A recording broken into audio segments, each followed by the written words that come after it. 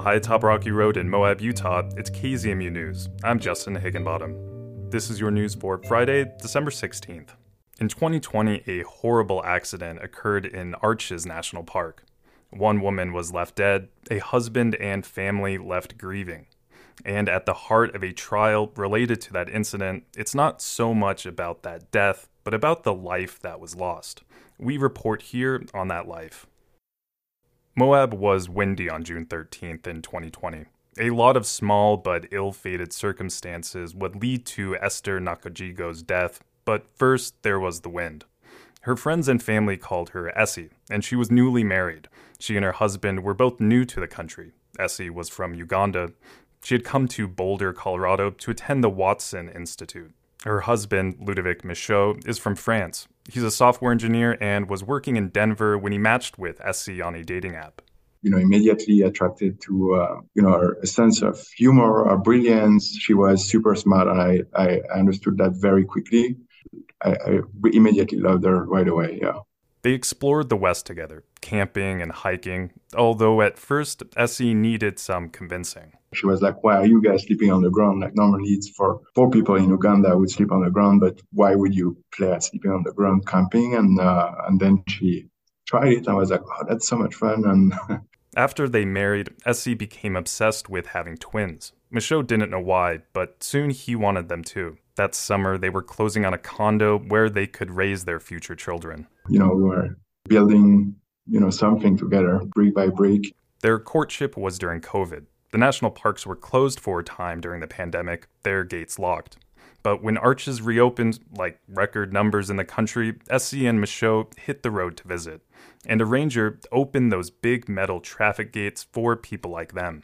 But this one gate, near the visitor center, had two swinging sides, and there was only one padlock. So the ranger chose a side to secure to a post. The other was left to swing in the wind.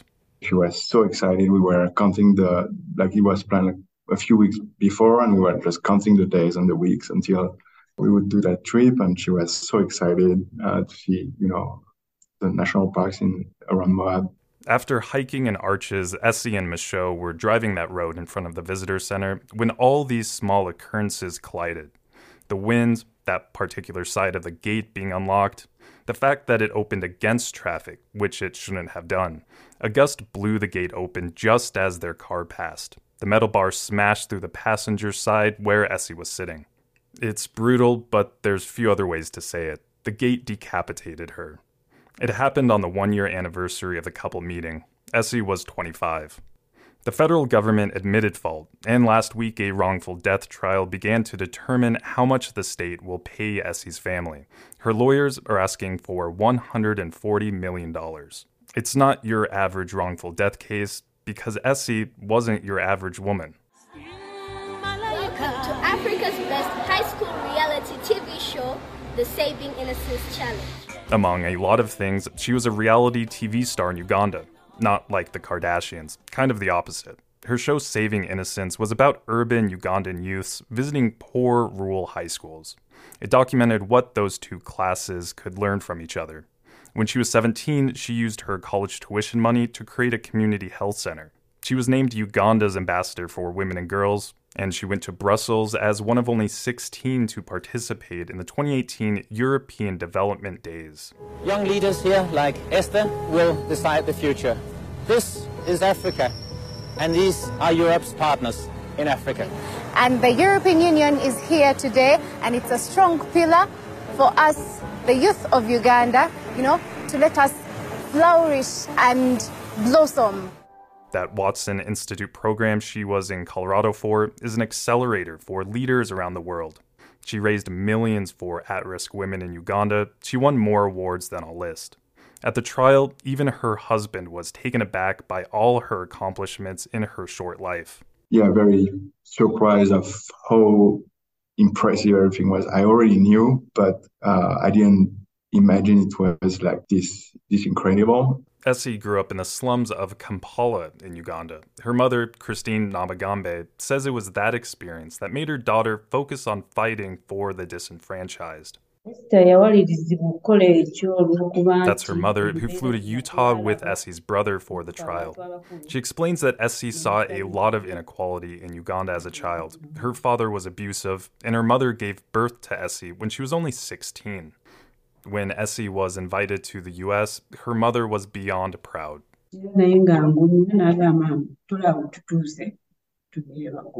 Essie told her not to worry, that she's come this far, and from now on, everything will be fine.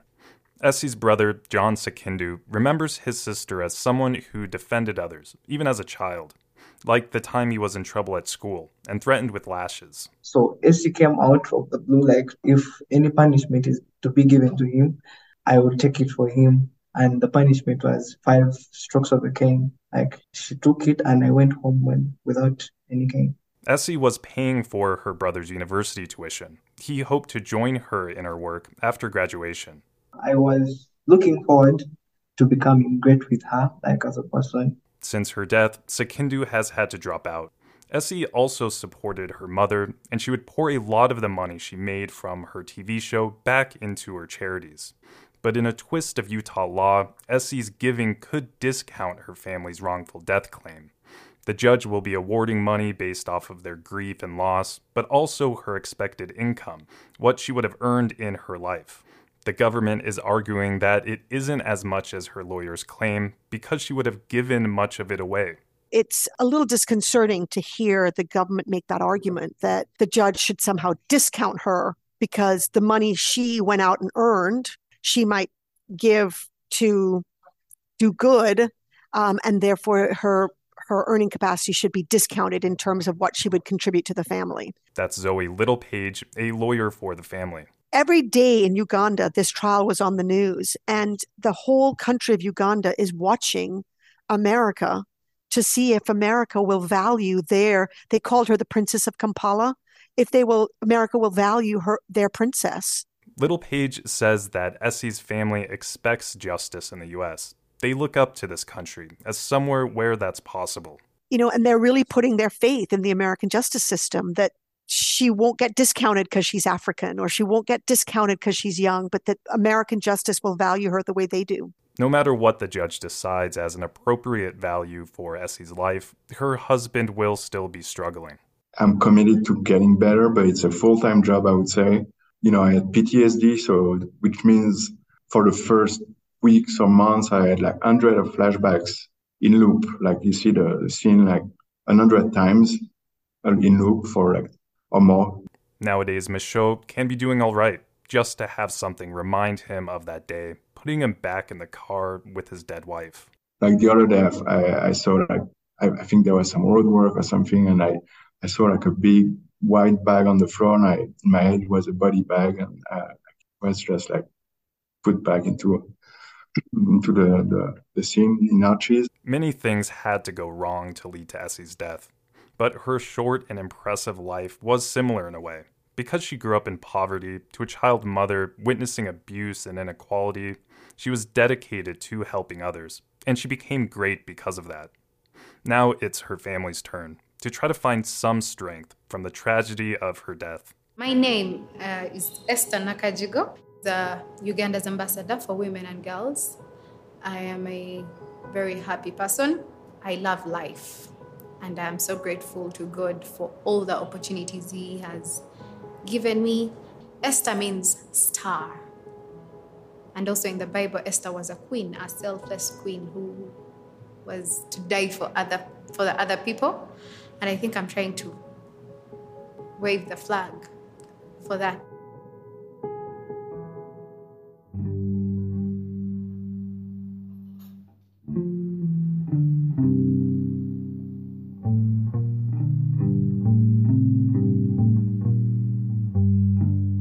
The Moab City Council was in session this week, so... What happened at the meeting? What happened at the meeting? Whatever happened at the meeting?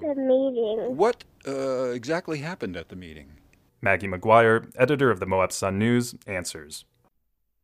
This week at the Moab City Council meeting, elected officials approved the purchase of a duplex to offer transitional housing to new city employees.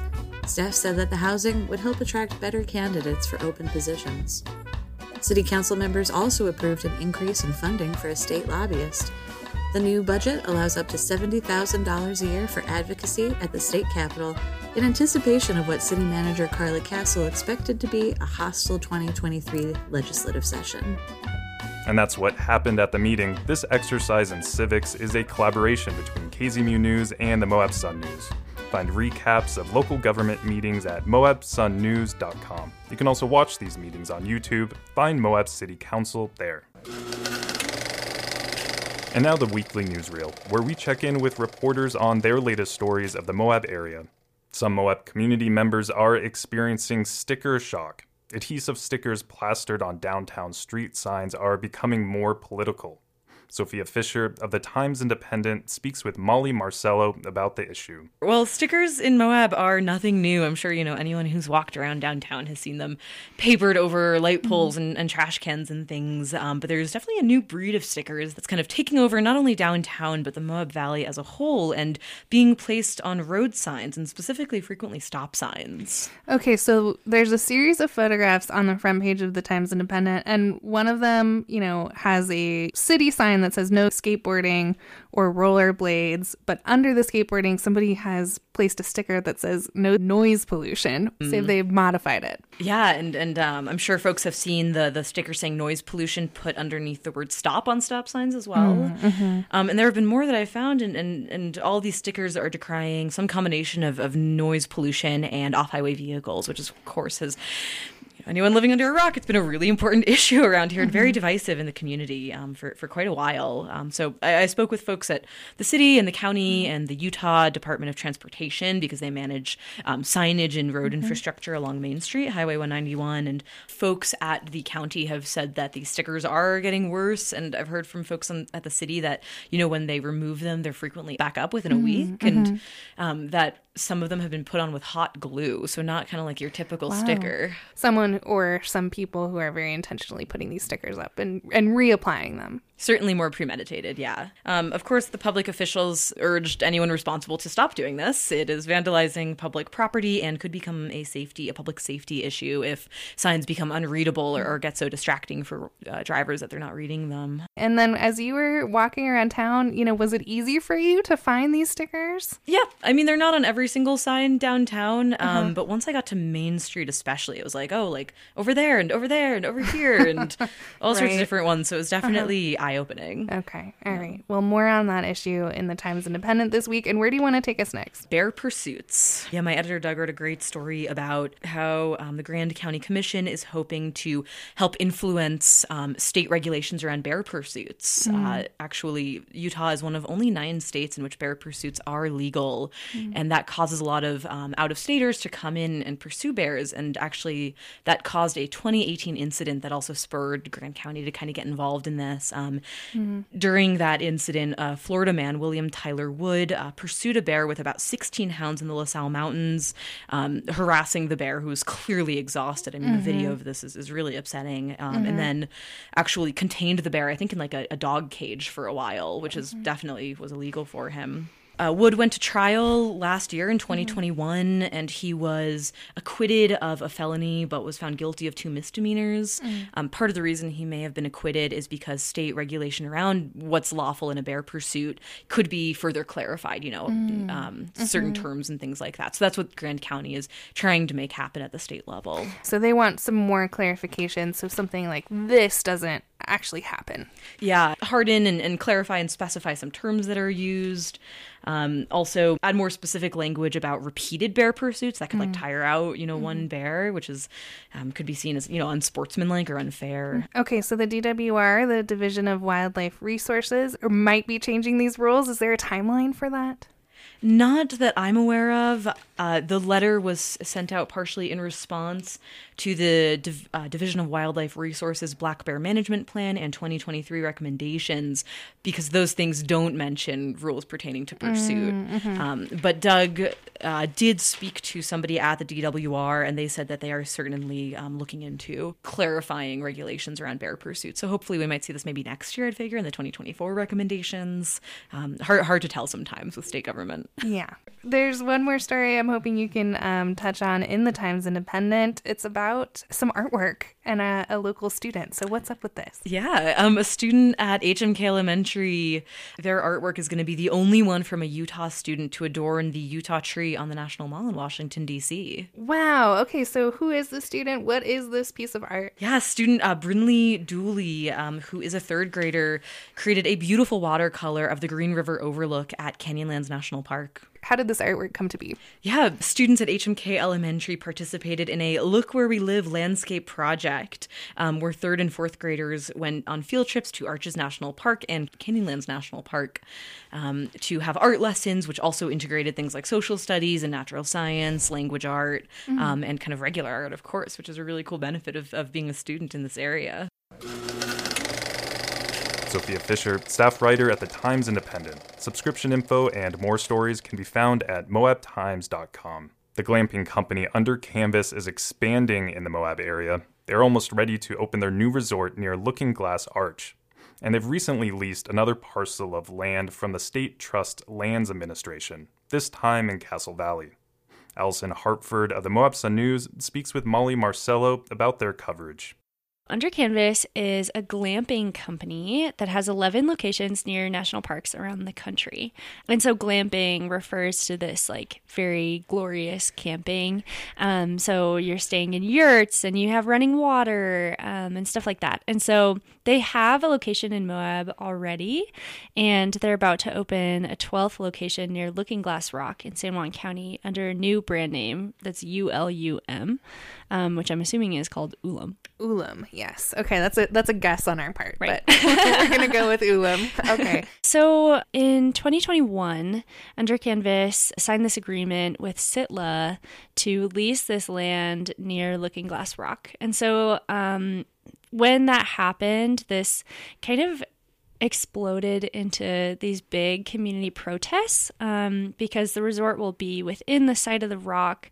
The Sitla land parcel kind of touches a piece of the rock, and so people were really worried that like people who were staying there were going to go and try to climb up the rock, and that basically it would bring all this new tourism to Looking Glass Rock. And so both Sitla and Under Canvas have said that they want to keep conservation in mind and that they don't want to flood Looking Glass Rock. But people who were signing this petition were like basically saying that the land is so desirable because of Looking Glass Rock. So this huge petition came out. It got over 2,800 signatures, but that didn't stop the development from going forward. And now that location is going to open in March 2023. So it'll be on 200 acres with 50 furnished yurt-style tent sites. It's accessed by a road that forks off from the access road to Looking Glass Rock. And each tent is really fancy. There'll be a wood-burning stove, electricity, shower, and a flushing toilet. But then also sites at this location near Looking Glass are listed at $549 to $599 a night. Very competitive with traditional hotels. Yeah, definitely. And this site offers like different features. Like they said they're going to build a yoga deck, hot and cool dipping pools, and then there'll also be activities like yoga or hiking. Even despite the protests and the petitions, and the Moab Sun News has covered that extensively, this project has kind of kept trekking along and does plan to open in March. Yes. Under Canvas has also recently put in an application to lease another Sitla parcel of land near Castle Valley. And so details on that are still kind of unclear, but again, people in the community are worried about kind of the same thing as the Looking Glass Rock location. But Under Canvas has told us multiple times that they plan to have a quote minimal footprint on the land, and they have also said that they're trying to like make the land better. Thank you for that coverage, Allie. And where do you want to take us next? Next, we can go to the City Council meeting, which was on Tuesday, December 13th.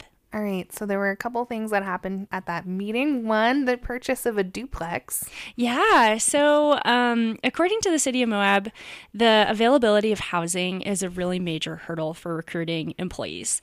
So during this meeting, city manager Carly Castle said that there have been multiple times when they've hired someone and then that person couldn't find housing and decided not to come to Moab, or a current employee has lost their housing and had to leave. And so the city's been looking into, for a while, trying to purchase a property that would allow city employees to have like an immediate housing solution. And like this would be really temporary. And so the idea is to provide somewhere where people could stay for a few months while they're looking for a new place and then move to that new place permanently. During the meeting, the council decided to purchase a duplex, which is located along 200 South. And there are 2 units in this home, and the city's going to purchase it. So they also have a property that they're leasing in Spanish Valley that they use for employee housing.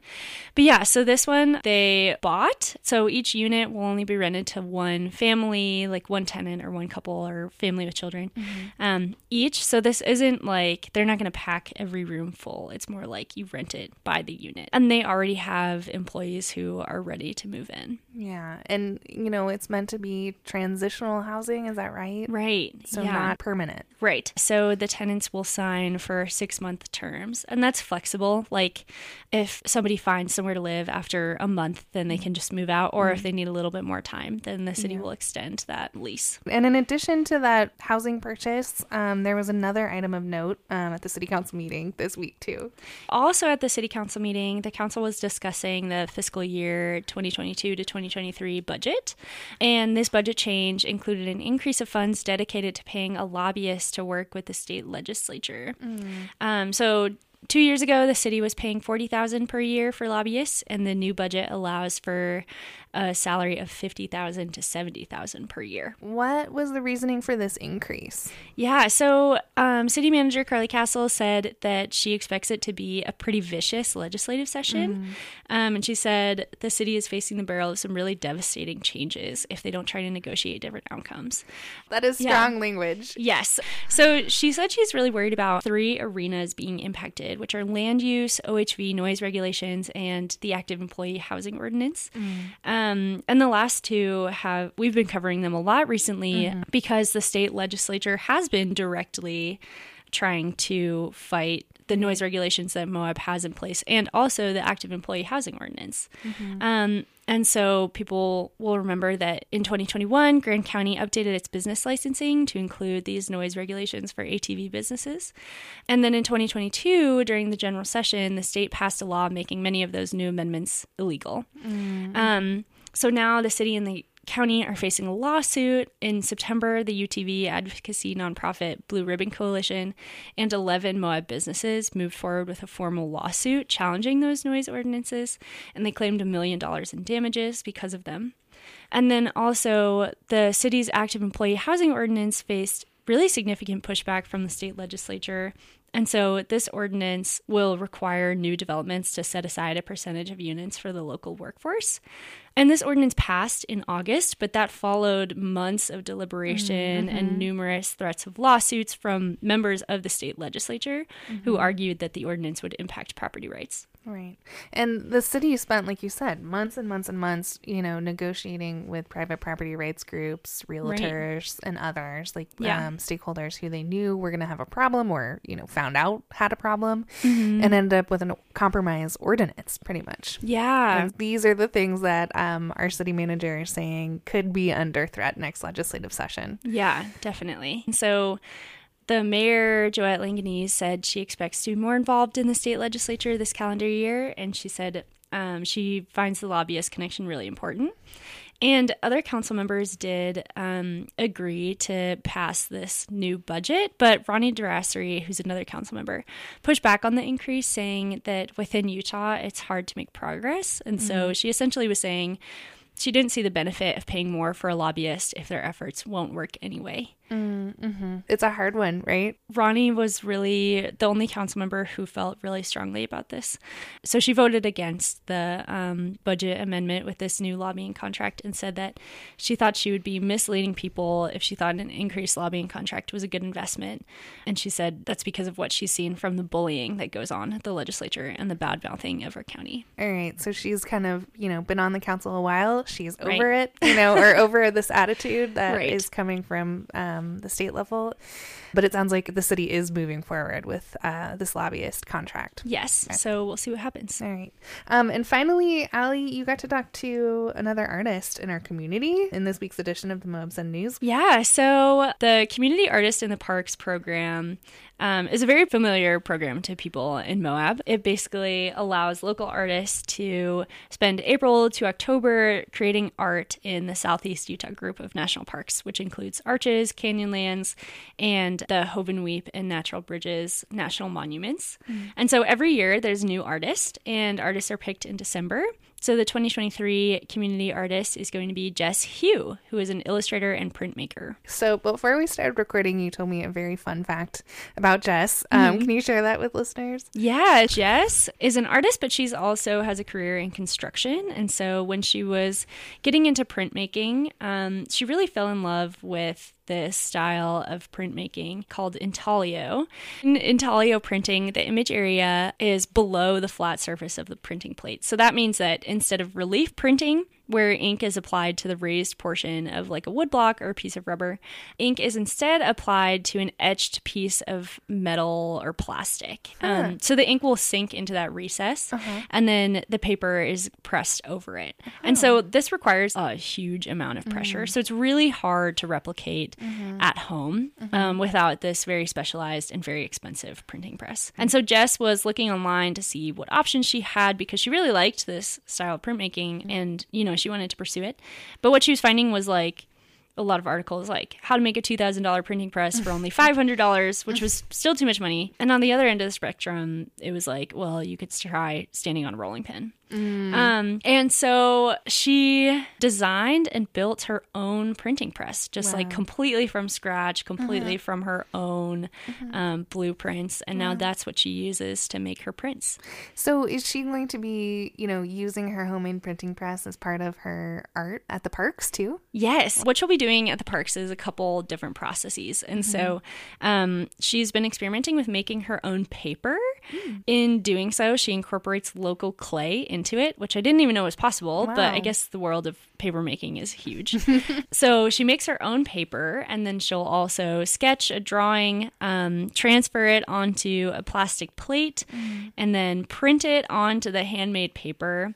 And so when she's at the park, she'll be, spending some days like sketching and walking around field locations. And then also she plans to bring her printing press out to the visitor center. Oh, that's exciting. Yeah. I feel like you do a lot of interviews with artists and they always have like such interesting, unique stuff going on. Yeah, definitely. It's very cool that our park can continue to highlight these very interesting locals. Right. I think it's amazing. Like in 2023, we'll have this illustrator and printmaker. And then last year was Sam Metzner, who is this photographer and painter. And Julia Buckwalter was the year before that, who is a very like traditional painter on the big canvases.